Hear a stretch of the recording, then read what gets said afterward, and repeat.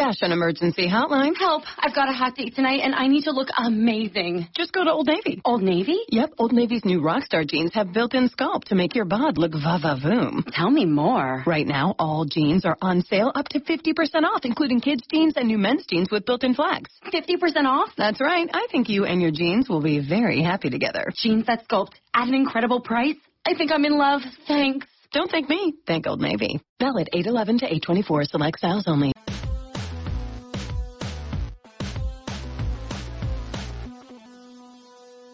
Welcome to Real Jam Radio. I'm Daniel Rue, your host, and so happy to have you with us for this episode. As I said last week, I am going to have other episodes interspersed within the division capsules, and this is an example of that. I wanted to talk with Derek Bodner. He is the 76ers insider for Philadelphia Magazine. He also has a great background as a draft expert from Draft Express, and also he writes for the USA Today on draft issues. And the Sixers are such a fascinating team now because the last time we talked was before even the lottery, and of course they won the lottery, drafted Ben Simmons, got Luau and Korkmaz as well. So we talk about those guys and how they looked in Summer League and Korkmaz's future, but we also start with Joel Embiid, who I think is one of the most fascinating players in the league, and then also go through, of course, the Nerlens Noel, Jahlil Okafor situation. I would say the whole conversation is worth listening to. Those of you who enjoy timestamps, those should be available. The conversation itself runs about an hour 15, and this week we are sponsored by Blue Apron, an absolutely fantastic food delivery service that will change your life if you open yourself up to it. I've really enjoyed it. You go to blueapron.com/realgm, and now into the conversation with Mr. Bodner. Thank you so much for coming on. It's my pleasure. I think a good place to start is the piece that you wrote this week, which I think hit on something that is hard to grasp in certain ways for people who are a little bit outside the Sixers organization, but it is dealing with the uncertainty surrounding Joel Embiid. How are you kind of dealing with the idea of the potential best player on the Sixers also being the most uncertain? Well, I think it's gotten a lot easier this summer because now you have Ben Simmons, and you don't want to call Ben Simmons a fallback plan, but even if Joel Embiid doesn't work out, you still have a really high-level talent, whereas in the past, I think when they drafted Jahlil Okafor, I know I wasn't 100% sold on him being a franchise-level player, having that kind of impact. I wasn't sold on Nerlens Noel developing into that. So I think now having Ben Simmons, there's not quite as much pressure on Joel Embiid, not only for Embiid, but also just from the fan base. You're not as worried as you otherwise would have been. And that being said, it's almost a weird situation with Embiid because the moment he gets back on the court, I almost think like fans are going to get even more nervous and there's going to be more anxiety because you're going to realize what it is you have the potential to lose. Like right now, I think he's been gone for 2 years and he's almost been out of sight outside of the occasional, YouTube videos and Vines and whatnot. He's been kind of out of sight, so you've almost forgotten what you could potentially have in him. Whereas the moment he gets back on that court and starts showing some of that potential, and clearly, he hasn't played a game of competitive basketball in 2.5 years. He's not going to step onto the court and dominate. But the moment you start seeing that potential and the chance that he really could be a franchise player, I almost feel like it's not like if he goes and plays a month, you're going to be confident all of a sudden. I almost feel like the anxiety is going to grow even more.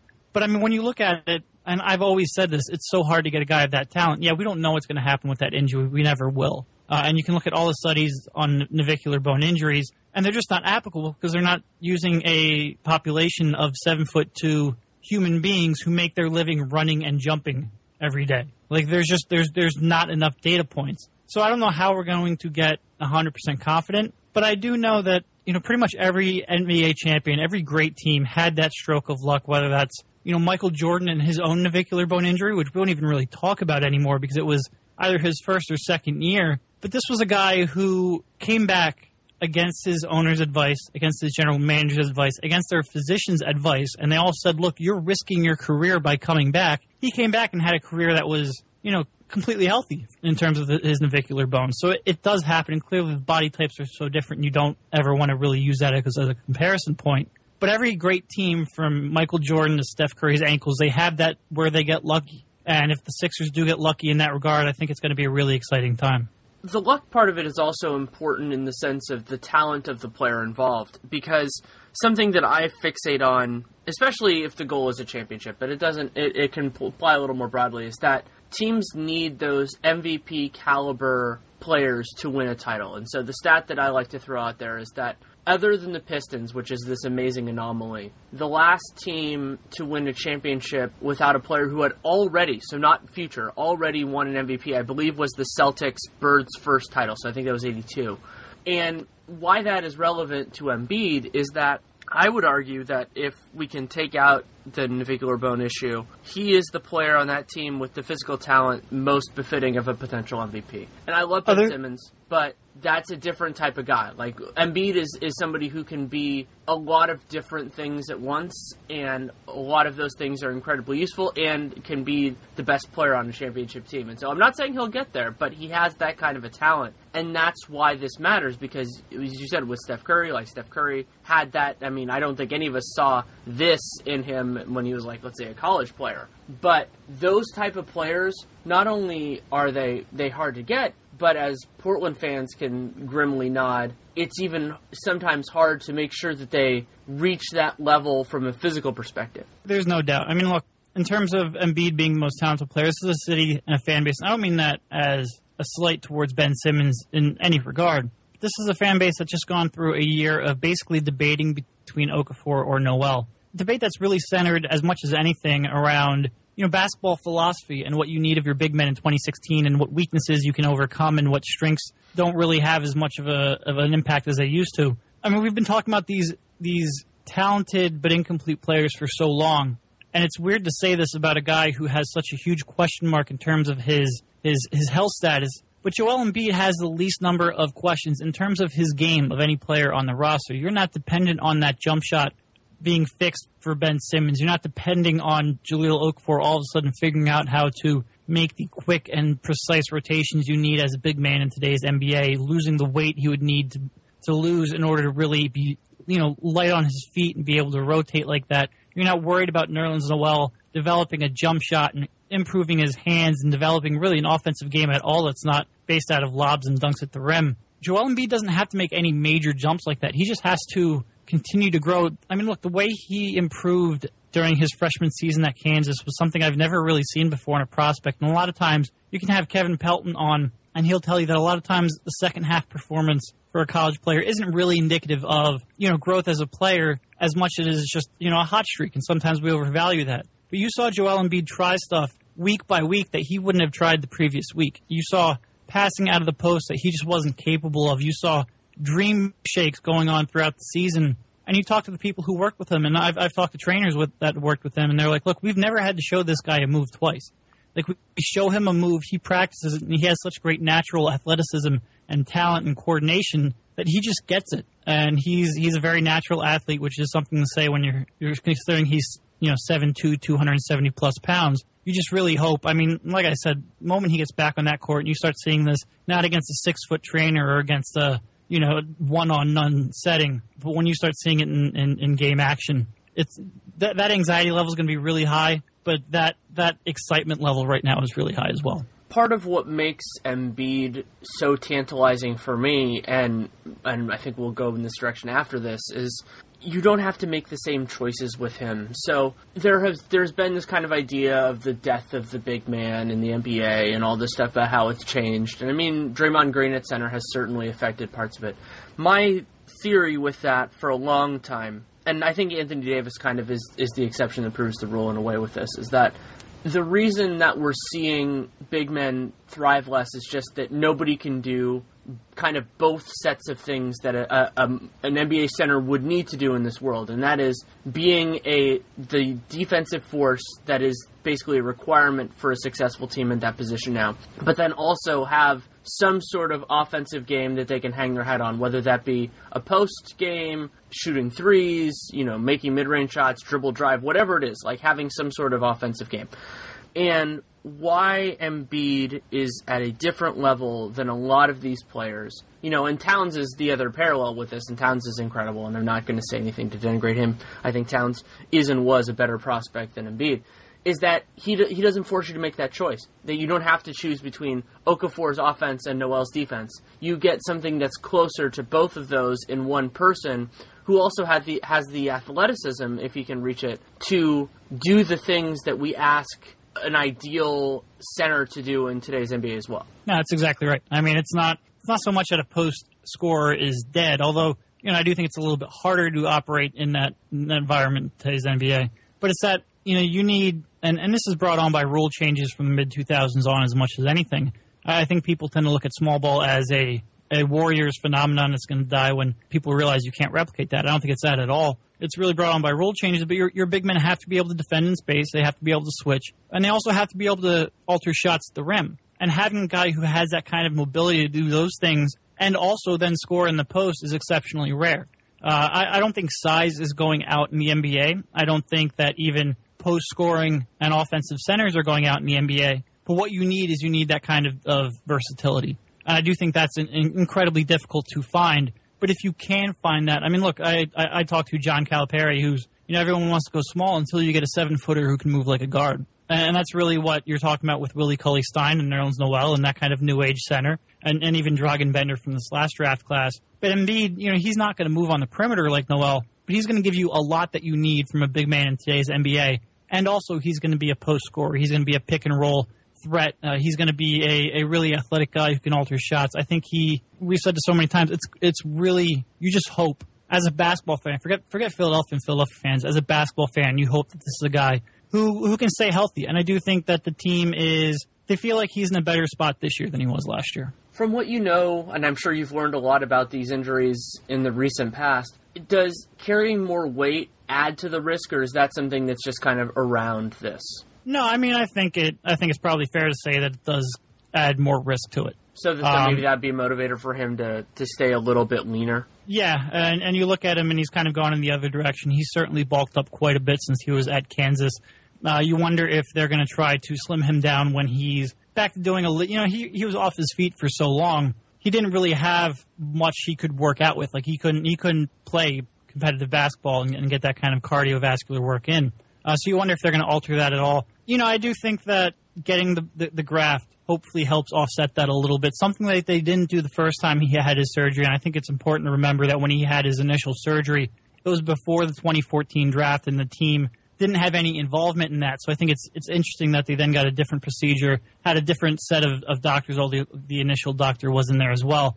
I think, like I said, I think they feel like he's in a better spot. I think they feel like the surgery they had this time around puts him in a better chance to succeed and remain healthy. But yeah, I do think carrying around that kind of weight, I think ideally he would trim down a little bit. One of the aspects of the whole Embiid situation that is so different and so fascinating is that he is nominally a rookie because he hasn't played an NBA game, but he will be entering his third season under contract, which also means not only is it, have you 2 of those years kind of been burned, and of course that is what it is, but that also means that he will be extension eligible after this season, but also compounds with this being the final year Nerlens Noel has on his rookie scale contract, and Okafor has, 3 more seasons, but is still moving along that path. So the Sixers are getting closer to where the rubber meets the road in terms of having to make bigger decisions involving those players. Yeah, I mean, how many rookies in NBA history have been extension eligible after their rookie season? And certainly when you're talking about a top draft pick, it's a really awkward situation because after 1 year, you're going to be sitting there. You're not going to be completely confident over his long-term health anyway. There's almost nothing that could happen right now over the course of 12 months to give you 100% confidence that there's not going to be a recurrence in this foot injury. And B, how much can he really show over a rookie season where they've already admitted that they're going to bring him along slowly, where back-to-backs, things of that, they're probably going to look to rest him, where he's probably not going to start off playing heavy minutes. There's just not a whole lot that I think can happen. I don't think he's really – I don't think an extension next year is really going to be on the table. But even after 2 years, how confident can you be after 2 – it's going to be fascinating to watch them navigate this situation. And look, I mean, if he shows anything and he's remotely healthy over the next 2 years and he shows the kind of talent that he has, I don't think there's any question that they're going to look to extend him. I mean, you don't put this much time, this many resources into him with the belief that he has that kind of talent and then let him go when he hits free agency just because there's no chance he could prove it. But it's going to be, when you're looking at the extension, there's going to be a little bit of risk and a little bit of concern. I don't think there's any real way to prevent that. realistically to me, I don't see a way that you would extend him before, So I think he's a great player, sort of like Festus Ezeli in the way where you wait it out and you see where they are at that point. And that does carry more risk, maybe if he's as awesome as we both hope, he'll, maybe then he'll sign a 3+1, so 3 years plus a player option with someone else. Maybe they even change those rules in the next CBA. But I think you have to take that risk because you still have match rights, and there's so much uncertainty that I don't really see there being an incentive to doing that. And what was part of the reason, and a great example of this is DeMarcus Cousins, is with extending somebody even at a high level is to make them happy. I think Joel would understand that they can't do that with him considering his precedent. Right. No, I mean, I think the way you handle this is you let him go into restricted free agency and you get as much information as you can before you're forced into a decision. Yeah. Derek and I have talked a lot about uncertainty on this podcast, and something you can be very certain about is the quality of Blue Apron. For less than $10 per person per meal, you can get an amazing quality of ingredients and build cooking confidence. It's something that's very important to me as the son of two very talented chefs who had no experience really in the kitchen, but I liked food, was this peril of how can I make it myself? And there really is no substitute for learning it through hands-on experience. And so there are a multitude of different things. Blue Apron actually doesn't repeat a meal within a year, so you get great options all of the time, and it's something that I look forward to every single week. I've learned how to make new things. Cooked salmon fillets this past week and actually learned how to flake salmon, which is something I've never really done before, and it was excellent quality and amazing sauce. Again, it's high quality ingredients. They give you the recipes, they give you the techniques, so you can build your own versions of it moving forward, and you can build a repertoire, and that's so important. And to make it even better for you, you can go to blueapron.com/realgm, and you can get 3 meals for free, and that includes free shipping. And so you can try it out, see if you like it as much as I do, and I'm confident that you will. blueapron.com/realgm. Now back to the conversation. So I love the way that this happened with the two of us, because we talked before the lottery. I think it was a couple of weeks before the lottery. And we were talking about, the guys that you thought were the most interesting. And you brought, and of course we talked about the big guys. And then after we got through, I think it was 4 or 5 players, you're like, you just impromptu mentioned one of the other guys that you liked was Timothy Luau. And I was beyond excited for you when he was available at, what was it, 22? 24. 24. So instead of starting with Simmons, let's start with Luau. Yeah, I had him really high, rated really highly, and it's kind of a little bit of a function of this draft class. I wouldn't say I look at him as a future star. I think he probably maxes out as a role-playing starter, which is weird to say when you have a guy ranked in your top 10 in this draft, but I had so many questions with everybody else in that range, and I looked at him and I said, look, the amount of development he's going to have in order to become that two-way starting caliber wing player just isn't all that much. He has to continue to get a little bit more consistent on his three-point shot. He needs to improve his decision-making, and he needs to really pick up his recognition, both offensively and defensively. And I thought those were all areas that were realistic to see him improve upon. I think when you look at some of his numbers last year with Megalex, I think you can look at his efficiency and really be concerned. And I think you can look at his decision-making and you can see where that inefficiency came from. But that's such a unique team and such a unique system. And they give their guys so much freedom. But I think it maybe made him look a little worse than he would have in terms of the statistics. I think he wasn't dissuaded from taking some of those pull-up jumpers that you would kind of dissuade him from. He was given a bigger role than he would have. But he's so athletic. He can get up and down the court so easily. He has been making progress on that jump shot. He has a defensive profile. And I think he can cut off the ball, too. So I think when you take him off of that role where he was asked to do too much, and now you put him next to Simmons and allow him to really use his athleticism and move off the ball, I think he can develop into a piece. And really that's all I was looking for was a two-way piece at that spot. I like him. I think he's going to look bad at times, and I think he's probably going to be brought along slowly, even though he is, I think, 21 years old. But I think that if he buys in and if he really embraces the role that they're going to ask him to play, I think he can be a real solid contributor. Yeah, something that I've taken away from the last little bit is that the Megalex guys, I think you have to watch film on them because it's such a different system, and that can provide context, because I think especially with European players who many of us do not watch as regularly, is that there are a couple of different things that you want to see. And what I liked about him when I watched more film of him after we talked, because I was so interested that somebody whose opinion I respected liked him so much. And what I was fascinated by with him was that I saw the defensive potential is certainly there. I mean, that's not really a concern. Was that there was a light on for him offensively in terms of creation, particularly for other people in a way more. Just like being able to pass the ball, get into space and things like that, which is very unusual for a player who is more of that athleticism and maybe even three-point shooting ilk. And so, like, the example I would probably use is that I saw more from him in terms of offensive game than somebody like KJ McDaniels, who is a phenomenal athlete and I think has disappointed in the NBA, partially because he doesn't have, for whatever reason, I don't know why, he doesn't seem like he plays with the crazy motor he needs to, but also because he didn't have that kind of savvy to make his offensive game make sense. Yeah.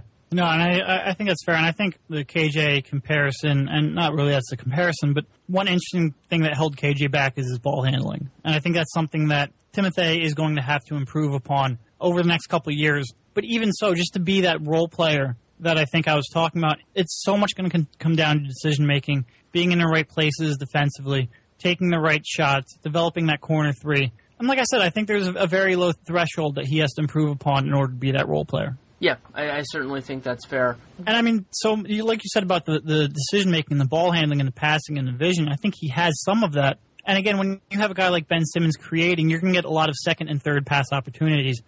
And having a guy like that, even if you're never going to ask him to create off the dribble or create at a high level, just having a guy like that who can make good reads and has the court vision to see those next opportunities, I do think that can be a part of his game too. Yeah, I typically use this phrase referring to a big man after the catch on like a pick and pop, but 2 dribbles and a good decision. If you can do that at really with any frequency, it just helps. It doesn't necessarily mean, they should run the offense through you or they should do all this stuff. It's just that allows things to flow a lot better. And while I love him in so many other ways, I think Danny Green is a good example of how that can be a problem, especially when a player is a 2-guard, that you need a certain amount of creation just overall outside of your primary ball handler. And while, of course, Danny Green is a wonderful player and still worth playing, if he could do that, if he could do 2 dribbles and a good decision more regularly, he would be even better. Yeah, absolutely. And I think that's something that when you look at Sarge, too, that he can do almost in a, Draymond Green has kind of taken this role to a level that nobody's ever seen it before. But another one where, you can live off of that Ben Simmons pick and roll and have somebody like Sarge, or in the Warriors' case, Draymond, where they can make a really good decision and use that, opportunity that was created to then set somebody else up. Yeah, and another guy who has improved a lot in that way is Klay Thompson, in terms of while nobody's going to be able to replicate what Golden State does offensively without their talent, one of the carryovers is that having competent passers, and especially if they can play make a little bit, the more of them you have, you create this offensive threshold that becomes even more dangerous because you can maximize the advantages created by even a smaller number of people. And so then you are able to capitalize to a different degree on the Ben Simmonses, on the point guard, whoever that ends up being long term, on those types of players. And that is something that is actually, when teams are going to try to replicate this, that they will fail at most frequently, is making sure that almost everybody on the team is a competent dribbler and passer. Yeah, and I think for a long time we kind of looked at passing and ball handling as kind of overlapping skills, and maybe you wouldn't get that benefit. But it's more ball dominance and getting these guys who are off-the-ball players but who can also make those secondary reads. I don't think there's ever a point where having as many of those as possible is a bad thing. So, have you heard anything about Korkmaz yet? So it sounds like he'll come over maybe next year. Is that about the right expectation to have? Yeah, I think that's probably the right expectation to have. I think he wanted to come over here. His buyout was a little bit more difficult than Luau's. I think it was like $2 million, but I think they could have paid it in installments, I think is what it was. But they just weren't able to work it out. To be truthful, I don't even know if the Sixers really had a whole lot of interest in adding another rookie to the team this year anyway. But yeah, I think he wants to come over here. He wants to come over relatively soon, and I think his buyout, I'd have to double check, but I think it would be feasible next year. And from what you know so far, is he more of kind of like a rotation two-guard? I think that's, from what I've seen from him, that seems about best. And, he could become better than that, but even if that's what he is, it's incredibly useful, especially with his shooting. Yeah, I think that's probably what it is. I think if you look at him, and you look at the age that he was playing at and the competition he was playing at, he really was one of the better shooters in the draft. Real good off-the-ball shooter, can move without the ball, run off screens, can make a little bit of plays with the ball in his hands. And again, not a guy that you're going to run your offense through, but if he's attacking a closeout, he can then make the right pass after that when the defense rotates. His biggest thing is he's physically not capable of competing right now. He needs to put on some pretty serious strength. And he's even a little more athletic, I think, than people give him credit for, but when he tries to finish at the rim, he can't physically finish through that kind of contact. So he really needs to mature physically. He's only, I think, 18 years old. He has some time, but that's really where he's going to have to make his next improvement is in his body. And at his point in the draft, while there is a possibility that the next CBA changes the rookie scale, I don't think it's going to make a huge dent that late. So it's not like the Sixers were taking this risk of like, oh, what if they totally reform the system and he gets paid a lot more money? And even then, just getting another year where he's not on the rookie scale and extending it out is a good thing for them. Yeah, I'm pretty okay with using the Euro League and using foreign players as a means of developing them before they come over to the NBA. You give them time, playing time, quality competition, and don't start that rookie scale contract. I think in a lot of ways that is a good, sort of minor league system to use. I don't think it really benefits somebody like him to come over, not really play at all, probably going to spend more time in the D League and start that rookie scale contract. I think it's great to get a guy into your gym, working with your coaching staff, but at what cost? And I think playing over there where he is in the league that he is, and getting minutes and continuing his development there, I do think that is beneficial, especially because, like you said, that rookie scale doesn't yet start. It's also substantially different when a player is in a situation in Europe that already makes sense, because you don't have that kind of a risk, whereas you think about somebody like, let's say, Yabusele, who is going to China and all of the risks and uncertainty that's associated with that. And I'm not saying the Celtics should have brought him over. They had very real situation. But I think with Korkmaz, when you have that stability and understanding, it definitely makes that a more palatable choice. Right. And it's an environment that he's already played in. He knows what he's getting himself into. It's a team that, by and large, is a consistent, functional team. You're not going to have to worry about really high-level turnover. They compete at a high level regularly in a league that is pretty consistently strong league. I think he's in a good spot. Okay, I think we've gone long enough without talking about Simmons.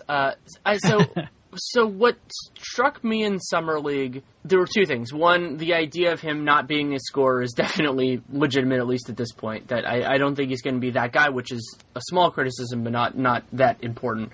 But the second thing that was a really important positive is I didn't expect him to be able to do something very specific, and he nailed this, which is his activity, especially with the ball in his hands, creates seams which are sometimes open for very short periods of time. And typically that is caused by a defender realizing, oh crap, I need to get over and help. And he is able to identify and make that pass already. And at his age, that is an incredibly valuable thing. Yeah, his passing, there is no way you can look at his passing and not be impressed. If you weren't impressed by his passing, you couldn't have been watching. He might step in the NBA and legitimately be one of the 10 best passers in the league, just from a pure creativity standpoint. I do agree with you that scoring, look, he needs a left hand, which is weird to say since he's by and large a left-hand player. He needs a left hand in the worst way, and he needs that quickly because he really struggled at the rim.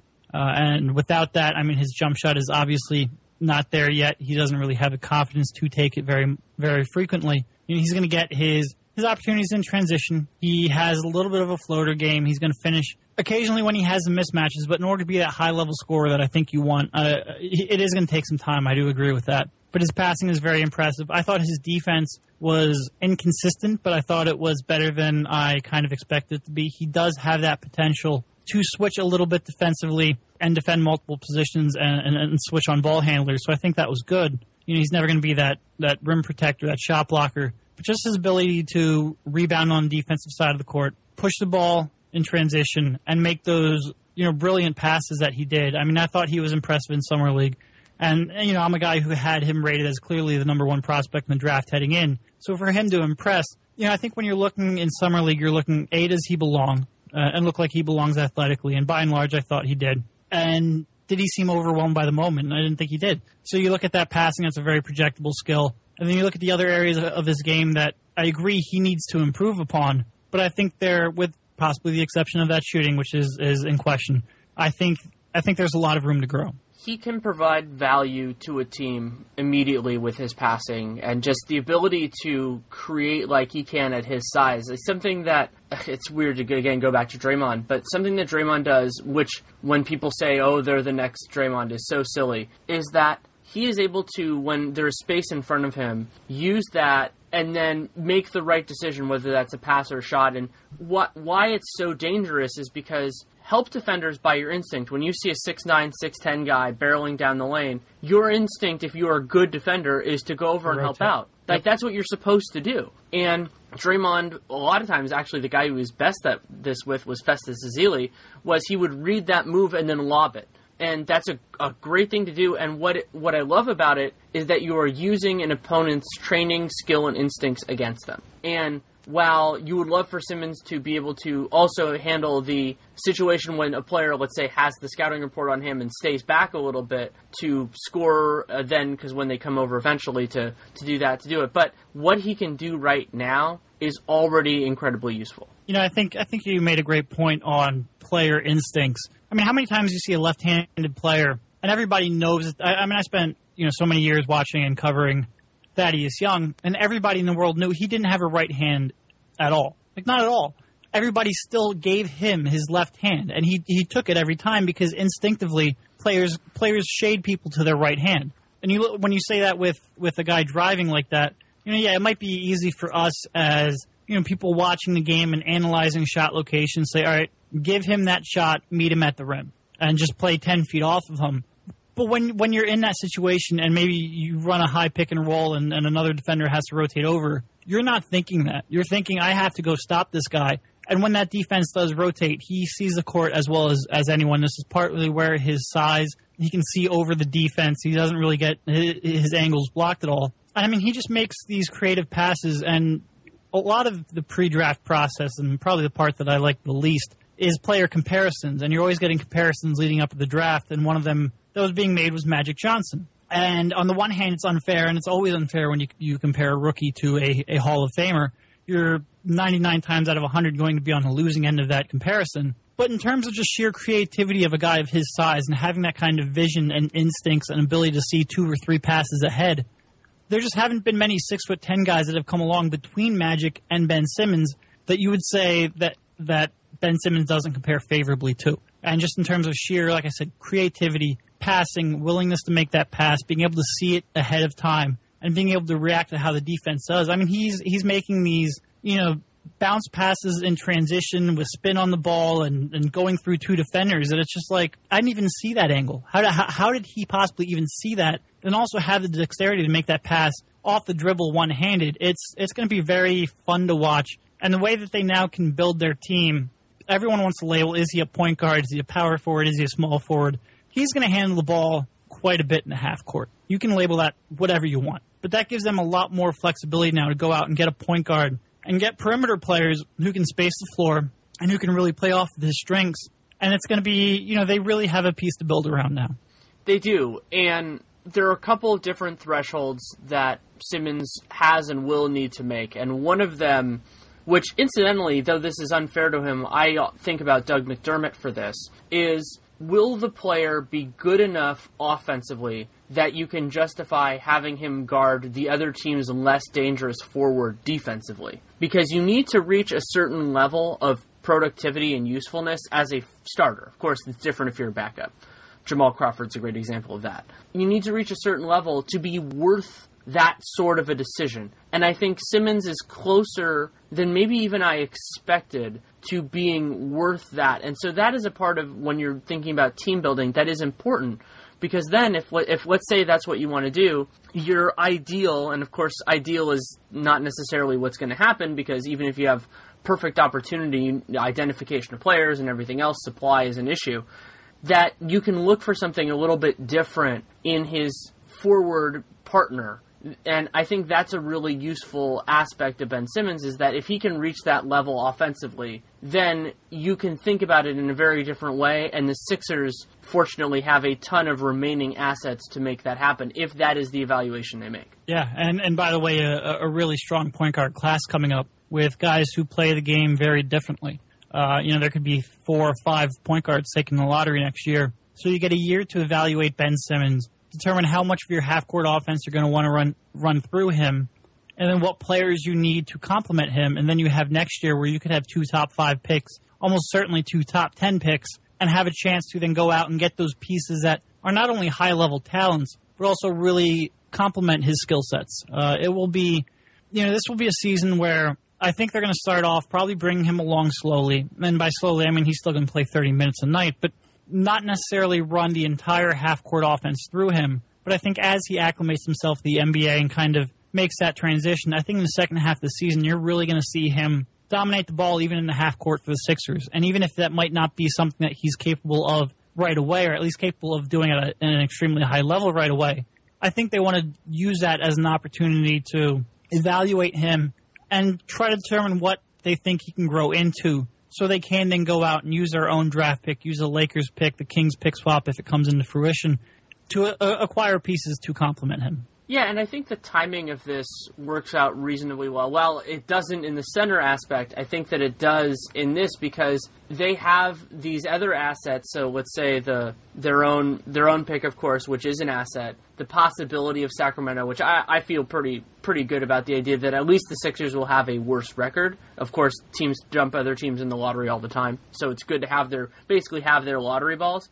And then the Lakers, I think they're kind of on the fringe in terms of record, and then you never know where a team's going to rise or fall in the lottery, so we'll see with that. But what is good about that sort of timing is that they have these other assets that are untied to their own success or failure, which is really good. And even if another aspect of it, while you and I have talked about the Lakers pick for seems like years now, well, it is years now. Has been years, yeah. Is that one of the fundamental changes that happened this season, and part of the reason why I was so vicious on their offseason, is that I had seen, after they kept their pick this year, I thought, the worst case scenario for the Sixers is that the Lakers in either this summer or next summer get a lot better, and then, that pick is going to be, bad. And, let's say they had gotten Russell Westbrook or something else, something crazy like that. Then all of a sudden we've been looking at this pick as top 3 protected for all these years, and then all of a sudden it's like 20. And while there are worse fates, that certainly is a reduction in the value of the asset.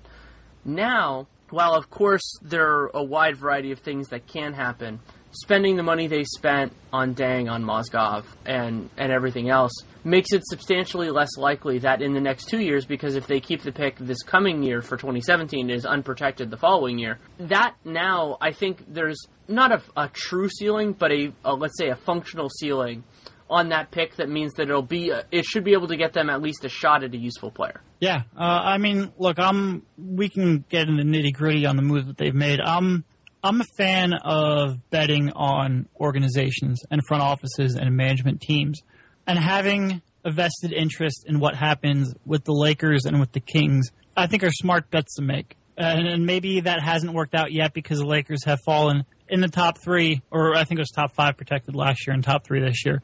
But maybe the pick hasn't conveyed yet. But I think betting on track records is a pretty smart approach to take. And look, maybe the Lakers, maybe Ingram just blows up quicker than we expect.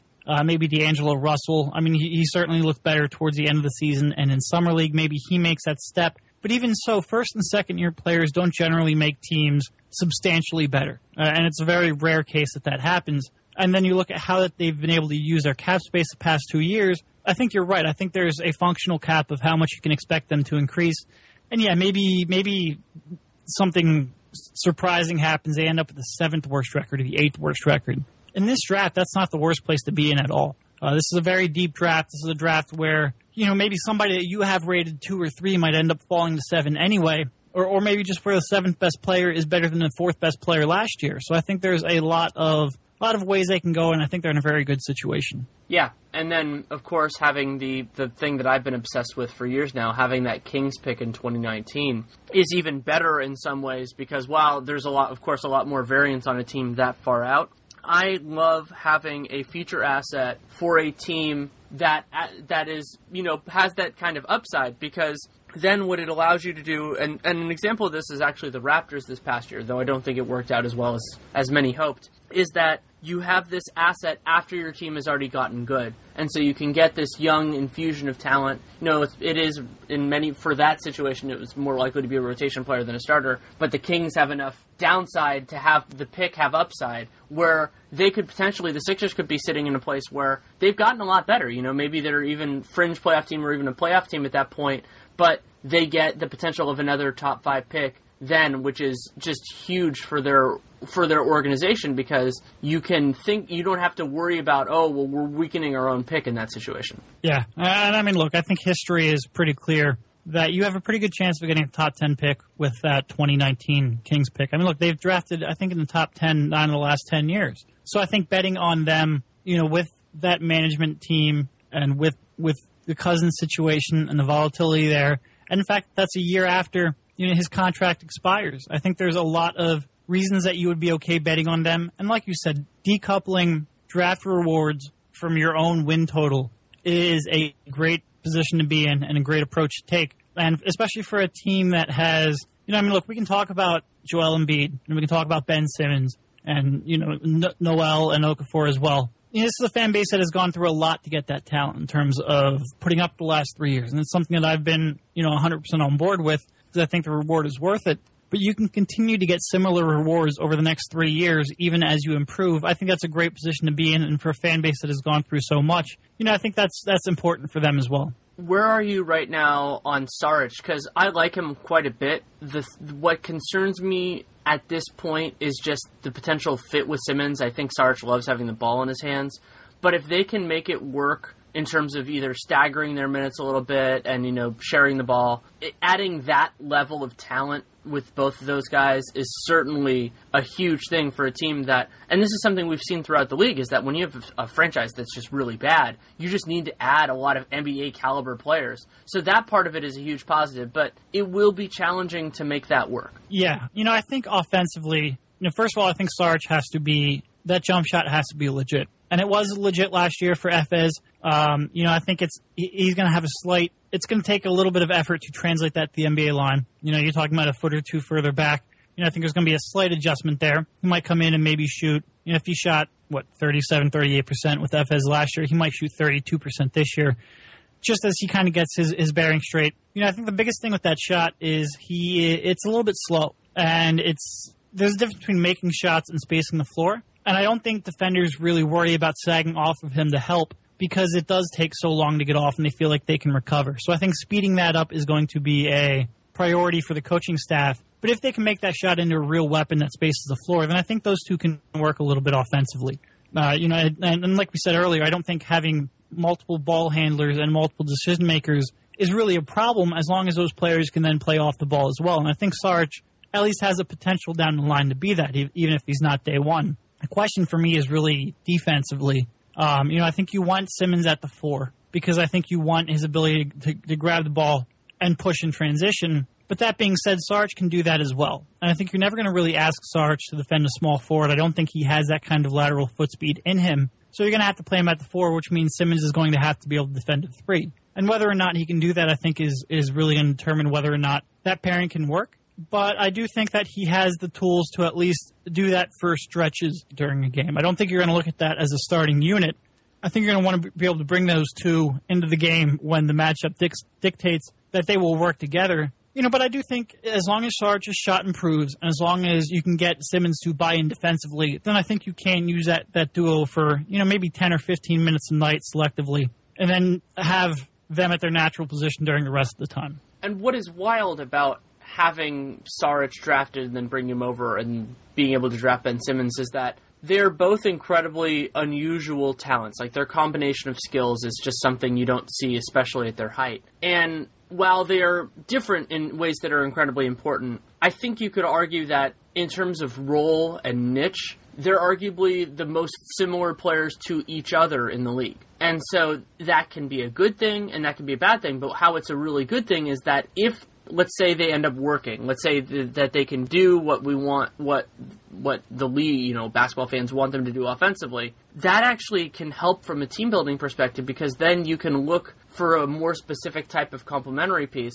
And if it doesn't, as long as one of them works out, then you already have somebody who can fill that kind of unusual role. Yeah, well, and not only that, but then you can exploit whatever matchup you want, and you can really pick and choose. If you have multiple people you can run the offense through, I just think it puts more pressure on the defense. And again, Sarge has to then be an off-the-ball scorer for that to work. Simmons has to kind of develop a little bit off the ball as well. But I think having complementary skill sets, I think it can work to your advantage at times. But yeah, it's a really interesting situation for them for the style of play that they do. And I do think that they're both going to make so much of their game based off of transition. Having two players who can grab a rebound and go like that is going to be great.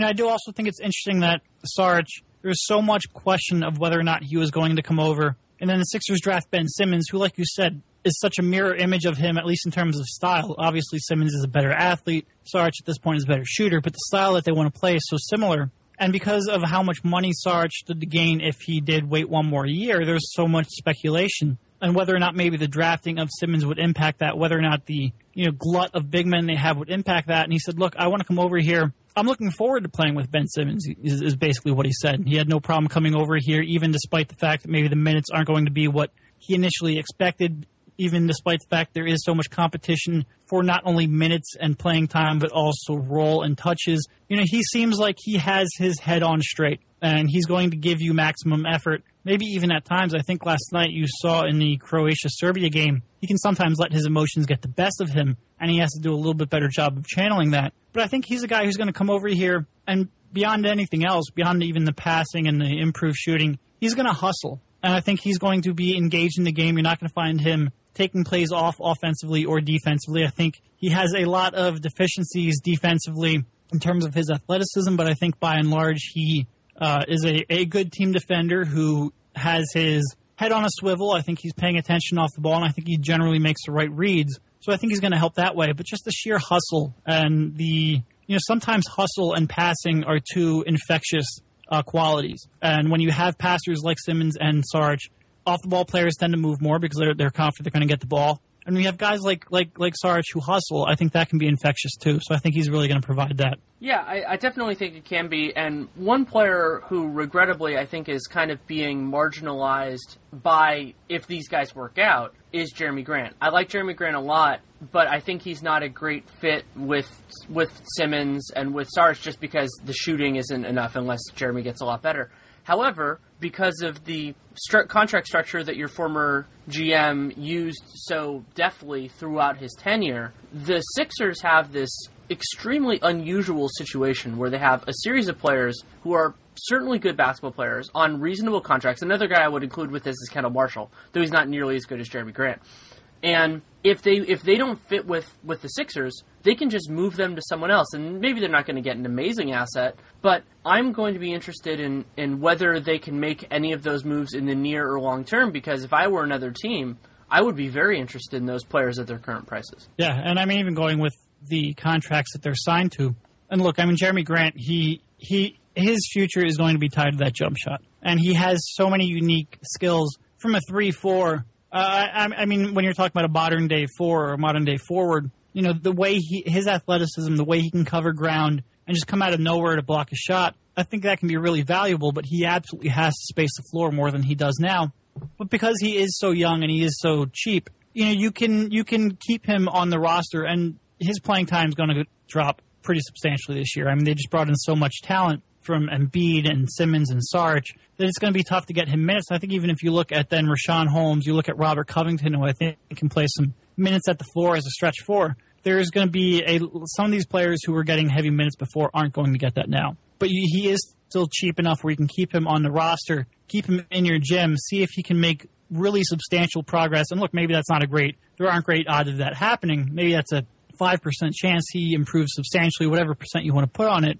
But just in the off chance that it happens, you can now keep him on the roster because there's no real financial consequence to doing so. So, yeah, I think he's going to be interesting. I think as a fan base, we're not going to have very many opportunities to evaluate him because I don't think he's going to get nearly the same playing time. But if they see something in practice that he's making progress in that jump shot, then I do think he can become a rotation player in the NBA.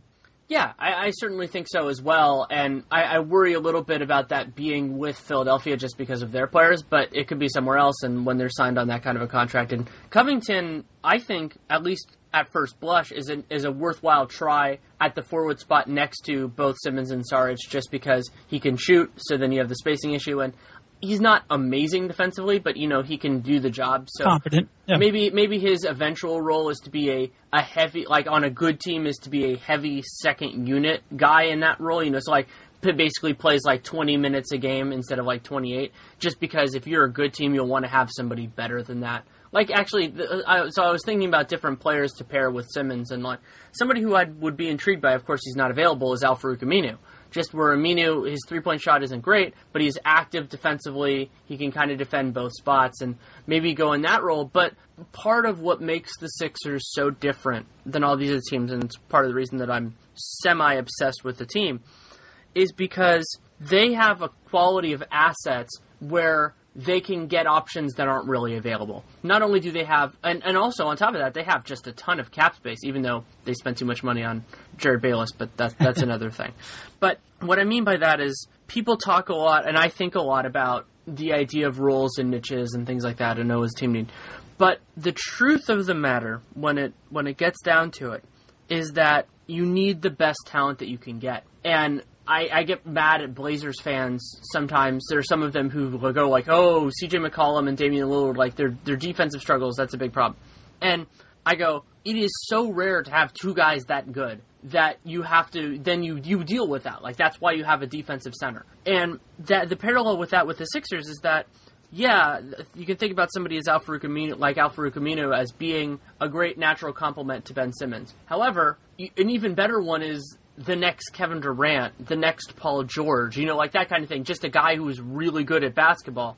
And the Sixers have the ability, especially because they're probably still going to be bad this year, to add those type of players and just break the rules of team building just because the real rule of team building is get as many potential stars as you can. Yeah. Yeah, and I mean, I think it's, with Simmons and Embiid, and then with those two high-level draft pick next year, and with the Kings pick in 2019, there's a real opportunity. And obviously a lot of things have to go right, from Simmons developing to Embiid staying healthy to those picks ending up near the top of the draft but not all the way up so that the Lakers pick conveys. But they're in a real position where they can add talent at a high level real quickly. And I think it's going to be really interesting whether or not they're able to successfully do that, whether or not they're able to get... I mean, we went this far in this... We're 56 minutes in. We haven't even talked about Noel and Okafor. Whether or not they're able to get value with those two who are almost afterthoughts now that you have Simmons and Embiid on the roster and healthy, knock on wood. Whether or not you can get any value for those two, whether or not you can make the right decisions then when these picks do convey, which is a really big part of it too. Successful teams always mesh that luck with correct decision-making to really form something special. It's a really interesting time. I do think, going back to what you were talking about with Covington, I do think he will be the starting small forward. I think his shooting is going to be so important. And also, I think it'll be interesting with him. I mean, look, he's a guy who he shot 38% from the field last year, but he still had like 54% true shooting, which really shows you how much his game is based on the three-pointer. I think like 70% of his attempts were from three. And for somebody who's so dependent on that, he didn't get very many open looks because the Sixers couldn't create anything in the half court. I mean, look, at one point in, clutch situations, I think Ish Smith had like a 37% usage rate. It was absolutely incredible.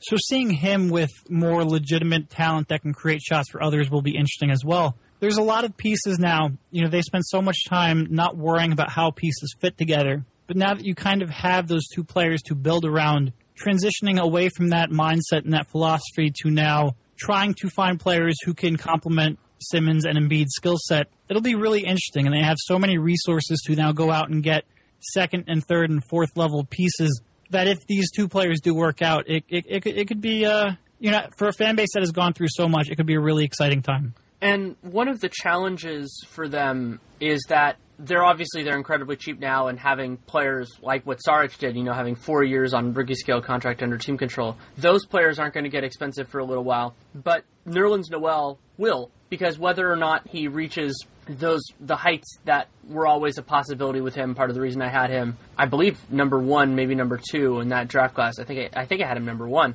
because his defense potential is through the roof. The problem in terms of Noel is that this upcoming free agent class just doesn't have many defensive centers. So all you really need are 1 or 2 teams to fall in love with his ceiling, and he'll get a ludicrous offer. So that does change the way that you think about him now. Of course, Embiid also does too.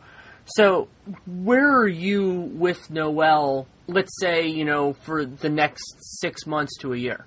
Well, I think for me, the bigger concern isn't so much that Noel could get paid, because I think ultimately rim protectors and guys who can switch on the perimeter defensively and switch pick and rolls and cross match in transition, I think those guys by and large get paid, and I think Noel has a chance to develop into one of the better ones in the league. My biggest concern is that he may never be able to play his natural position, and if Embiid works out, you're always going to be you're not going to put Embiid at the 4, because Embiid can be not only a similar level shot blocker to Noel, but a much better defensive rebounder, and he doesn't have quite the same versatility that Noel has, because he just doesn't move quite as quickly on the perimeter.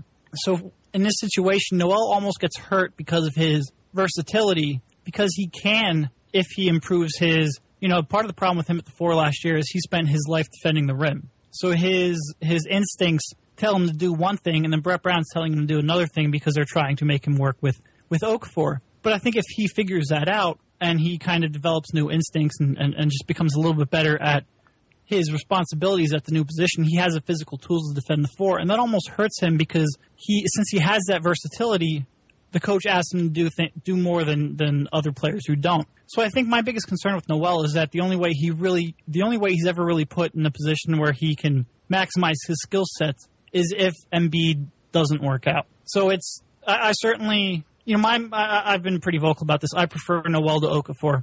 I would go into the season, I would keep Noel, and basically see where I stand at the end of the season. See how much confidence I have in Embiid. See how much, if Embiid doesn't work out, then I'm okay signing Okafor or signing Noel to whatever he's going to get as a restricted free agent. If Embiid does work out, then you're in a tough situation, because now, what are you going to get from him in a sign and trade? But I think with the rumors that are coming in now, and it seems like there's just not the market out there for him now, I think I'm okay going into the season knowing that there's a chance I might have to work out a sign and trade if he doesn't want to stay here as a backup. I think that's almost preferable, just almost as Embiid insurance, than the other options. I think you need to end this dance with 2 out of 3 of those guys, and that means them being healthy and productive. And I think the best pairing, just intuitively, is Embiid and Noel, just because you're getting more reliable rim protection. And I think that if you do kind of the term I've started using is what I call a stagger plus. So what a stagger plus is, where your goal is to have their minutes as far apart as possible, but they're both worth more minutes than that. So you play them together basically enough so that they get enough minutes. So for those guys, it'd be probably like, let's say you play Embiid 24, you play Noel 28, or in the short term, and then obviously you want to scale up Embiid. So you're playing them together a couple minutes. You're doing that when need be, but really your focus is having them separated.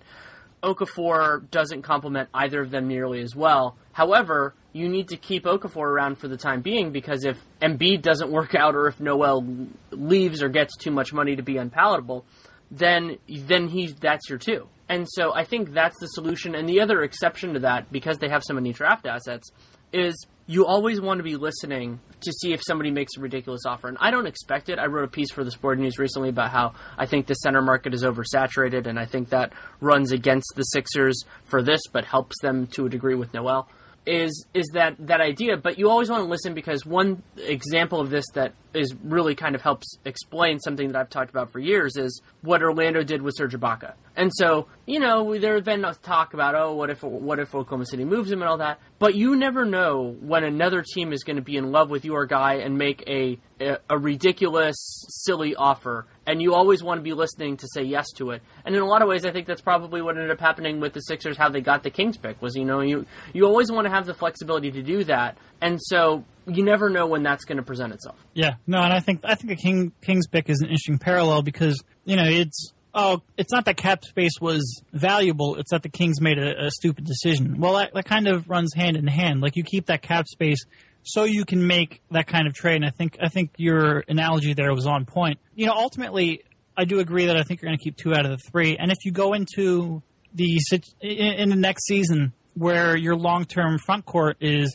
Embiid and Simmons starting with Sarge and Noel off the bench, I'm okay with that. And I do think that you can stagger minutes so that the two of them are playing their natural center position as much as humanly possible. My question is always going to come down to, is Noel okay with that? And if he's only playing maybe, let's say, 27 minutes a night instead of maybe 33, is he okay with that? If he's not starting, ultimately, minutes are minutes, but guys have egos. They have desires. They want to get paid. They want the recognition. If he's not starting games, if he's not finishing games, is he going to be okay with that? And I think that's the much tougher question to answer.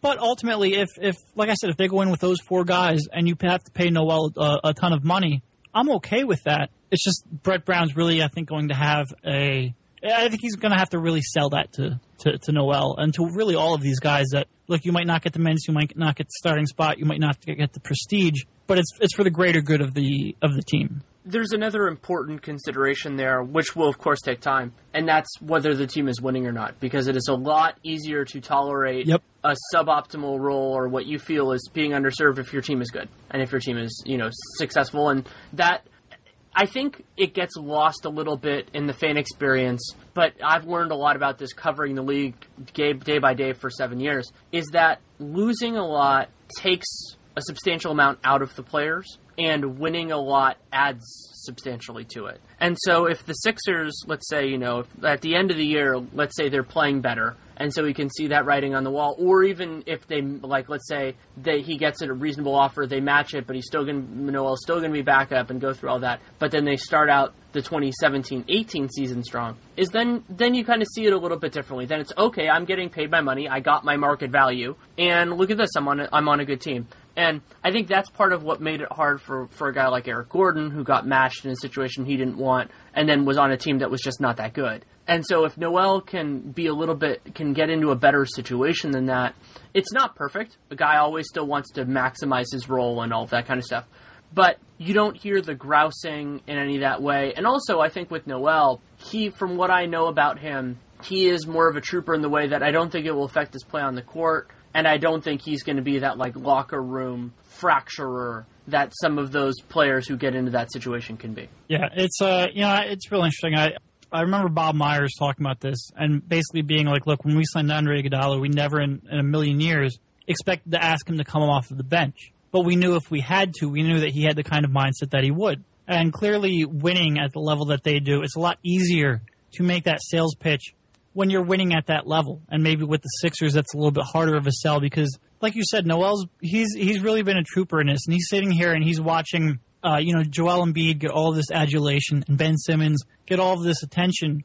Meanwhile, he's gone through the entire 3 years, 2 as a player, 1 rehabbing an injury. He's gone through all of the losing, all of the bad point guard play. He's tried to play the 4 to accommodate Okafor. Is he okay with all this? Is he okay kind of taking a back seat to these other 2 highly talented guys who also play the positions that he's been playing over the past 2 years and in Embiid's case, his whole life? That is a question that I'm not sure any of us right now can answer fully. I think we can try to read into Noel's actions, read into his interviews, but hopefully the team has a really good read on that situation too, because if you are going to extend him either now or in the offseason, match him as a restricted free agent, you have to know whether or not he would be able to make these kind of sacrifices long term. And I think that would be a really interesting question because I do think they have a chance to improve. I don't think it's necessarily like they're not going to come out this year and win 40 games, but I think they have a chance to show improvement and show that they're building something. But you have to make a leap of faith in Noel's case in that he will be okay with a role like that going forward long term. And Noel kind of has to make a leap of faith that the winning is coming and will be coming relatively soon. And something else to consider in this whole thing is that while I think you and I are both lower on Jahlil Okafor than many, his ideal role is something that the Sixers might be able to provide. And that is being a guy who absolutely just annihilates second units, and then he can play a little bit more as need be, as his play warrants.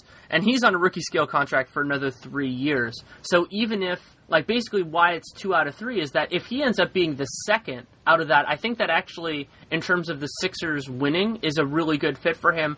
And there are a couple other teams that could acquire him, even on that rationale, or that have the flexibility, that if he can grow into something greater than that, they can accommodate, but if he doesn't, then he can be useful to them for that. Yeah, and I think, we've all read and written about post scorers and second team play, mashing second units. But how many of those are willing to do that a year into their career? Especially a guy like Okafor who has, had so much success throughout his basketball career and, just led Duke to that national championship. Came in, just averaged 17 as a rookie, as a number 3 overall pick.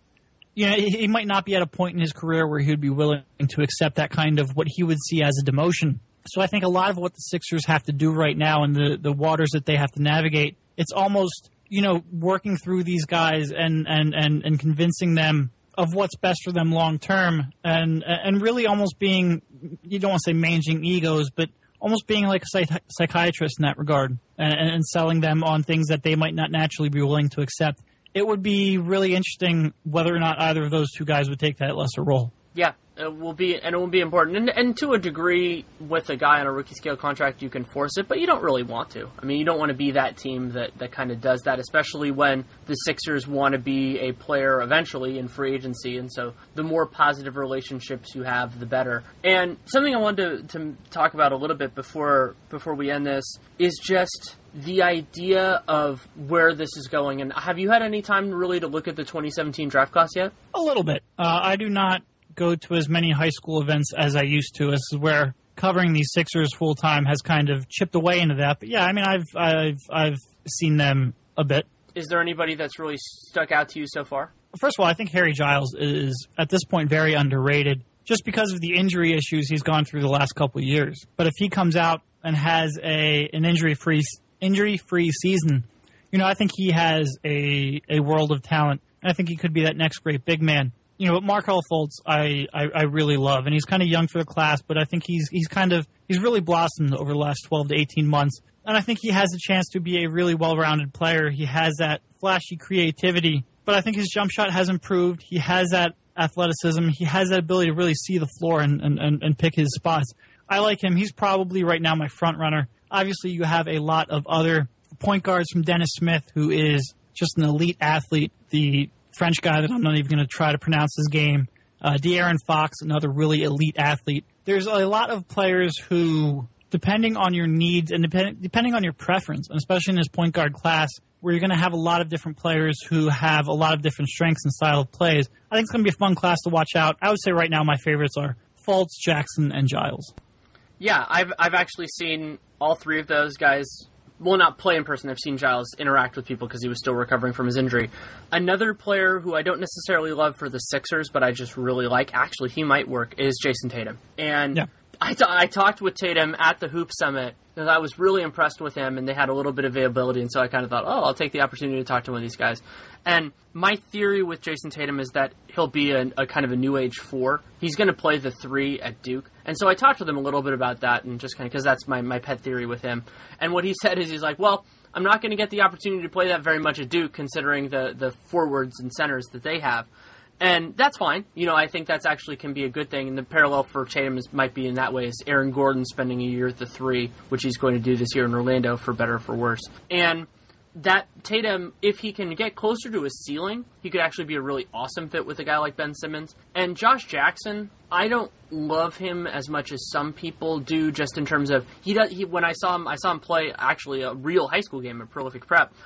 He didn't pop in the way that you want to see those super elite guys, but if he falls a little bit, let's say they get the Lakers pick and that's around 5, it would be hard to do better than that, because he's a guy who I think can be useful on the ball, off the ball. His jumper is decent enough that will work.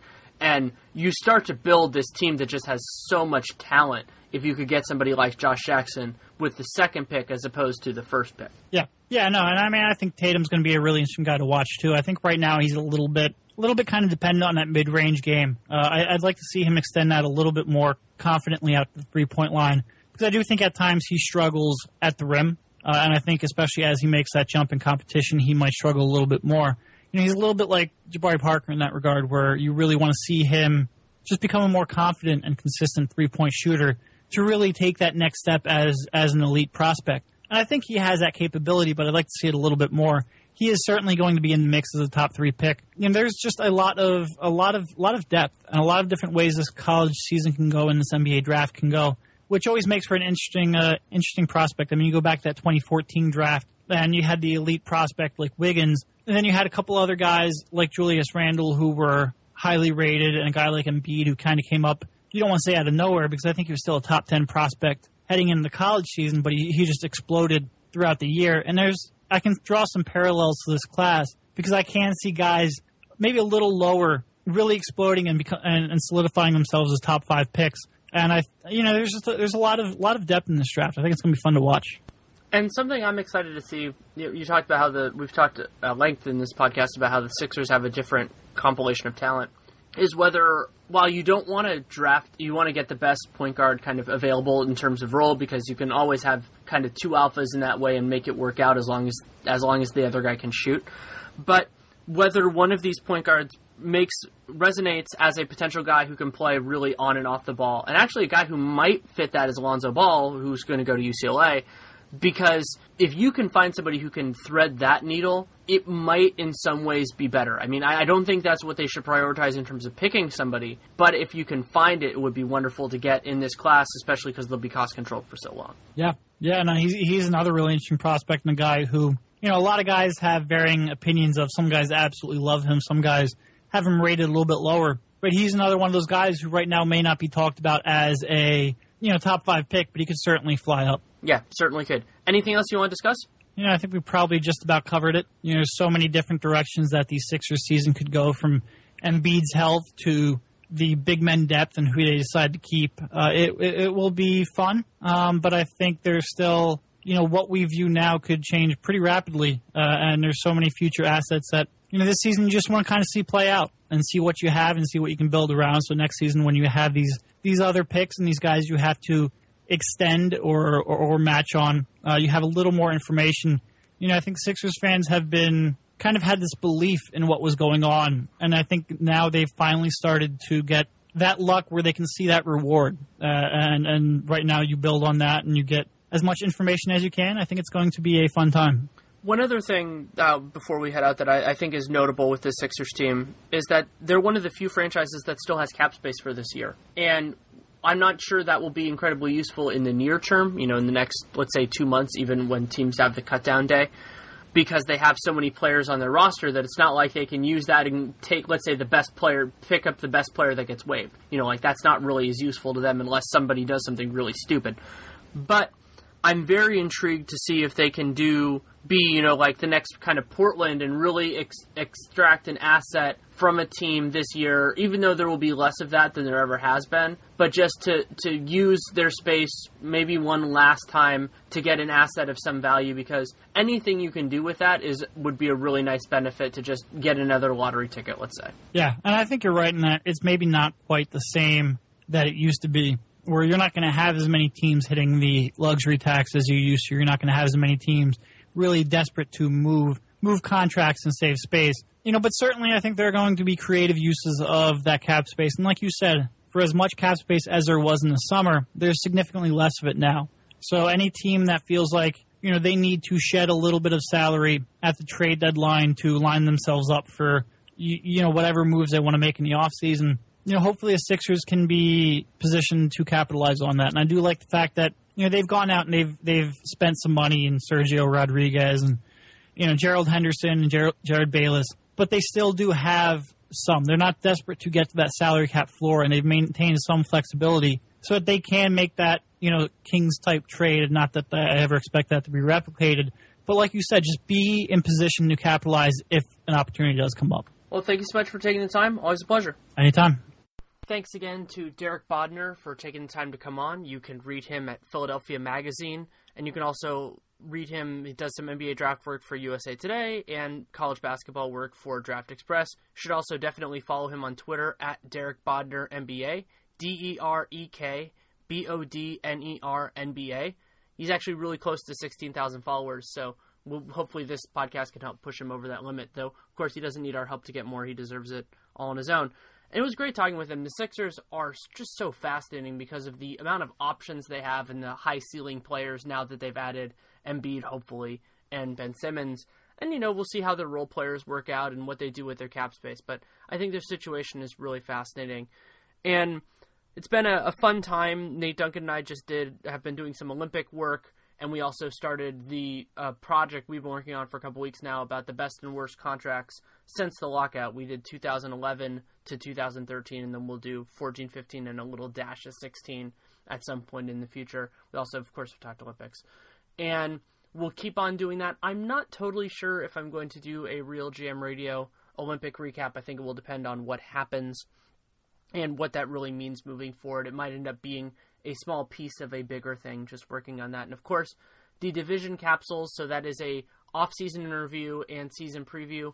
Those will continue for Real GM Radio. I'm working on the guests. Most of the guests are actually lined up. Just some of them wanted to wait a little bit after the Olympics, later in the off-season, all that sort of thing. And then I still have a couple more to line up. But it's going to probably be 2 guests per episode unless there are late cancellations. So that's a lot of fun. There's something that I really do look forward to. And also, of course, working on a bunch of other stuff. I did an interview with Celtic Stuff Live, which is a podcast in the CLNS radio family, which I am thrilled to be a part of with Real Jam Radio, and you can, of course, use their app. And we did an interview, which is something I've wanted to do for a little while, about kind of my place in the business and everything like that, and how I got here, going from law school to sports writing to doing it full-time. So definitely give that a listen. I've tweeted out a couple times. It's also on my Facebook page, which is Danny LaRue NBA. So you can take a look at it. I think you'll enjoy it. It's, I wanted to do that, and I'm also going to write a piece at some point in the near future whenever I have free time about that kind of a thing and giving some advice. And because I get asked it a lot, and I honestly don't have the time to write up something new every time. So if I could have a piece to point to, just say, hey, look here, I think that would be very useful, not only for me, but for everybody else who wants that. And I always do want to take that step to help push people in the positive direction and give them the opportunity and the knowledge that I have gleaned through these years. And yeah, it's been a lot of fun to do that. I will be bringing a lot more content. Hopefully, I'm going to take a little bit of a break, but still going to write for Sporting News, The Athletic, bringing back CBA Encyclopedia for Real GM in the near future. I have some ideas. I've just been so busy with everything else, and a lot of other really fun stuff coming down the pipeline. So you can always reach out to me. I read everything, respond to as much as I can. Twitter, Danny LaRue, DANNY, LEROUX. Email DannyLaRueNBA@gmail.com. I really do appreciate the feedback, positive, negative, in between. But if it's going to be negative, and it can be, no problem with that, have it be constructive. Because if it's just, if it's just negative, I can't really do much about it. But if it's, hey, you can do X, X, Y, and all that kind of stuff. And, working on various things, toying with what I can do to make the audio quality better, actually using a new editing app the last few weeks, and I tried out a new one with this episode, not in the version you heard, but I'm going to do some sound tests afterwards. So always working on that sort of thing, because it really does matter to me. So also a very important thing that you can do with this podcast and any other one, you can download every episode just to make sure you get that, leave a rating and a review, and make actual references to people, people that you think will enjoy it, because this is as small of a world as it feels like podcasting is at some points. There are a lot of ears that we don't reach, especially because while Real GM is an amazing platform and I'm thrilled to have it, there are a lot of people who have bigger megaphones, and that makes it easier to find it. And so if you think this is something that is worth somebody's time, recommend it. And that's, of course, one of my goals in everything that I do.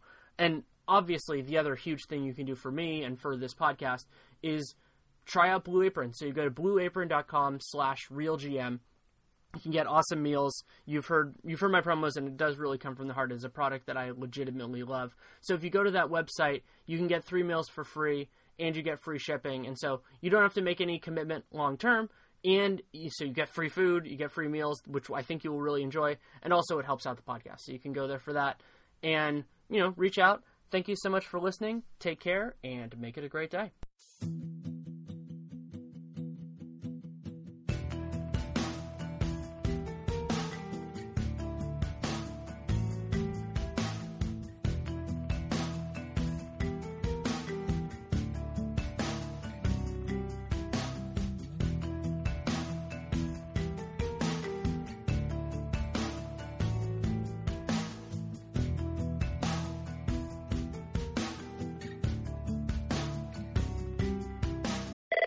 Fashion Emergency Hotline. Help! I've got a hot date tonight, and I need to look amazing. Just go to Old Navy. Old Navy? Yep, Old Navy's new Rockstar jeans have built-in sculpt to make your bod look va-va-voom. Tell me more. Right now, all jeans are on sale up to 50% off, including kids' jeans and new men's jeans with built-in flags. 50% off? That's right. I think you and your jeans will be very happy together. Jeans that sculpt at an incredible price? I think I'm in love. Thanks. Don't thank me. Thank Old Navy. Valid 8/11 to 8/24. Select styles only. Fashion Emergency Hotline. Help! I've got a hot date tonight, and I need to look amazing. Just go to Old Navy. Old Navy? Yep, Old Navy's new Rockstar jeans have built-in sculpt to make your bod look va-va-voom. Tell me more. Right now, all jeans are on sale up to 50% off, including kids' jeans and new men's jeans with built-in flags. 50% off? That's right. I think you and your jeans will be very happy together. Jeans that sculpt at an incredible price? I think I'm in love. Thanks. Don't thank me. Thank Old Navy. Valid 8/11 to 8/24. Select styles only.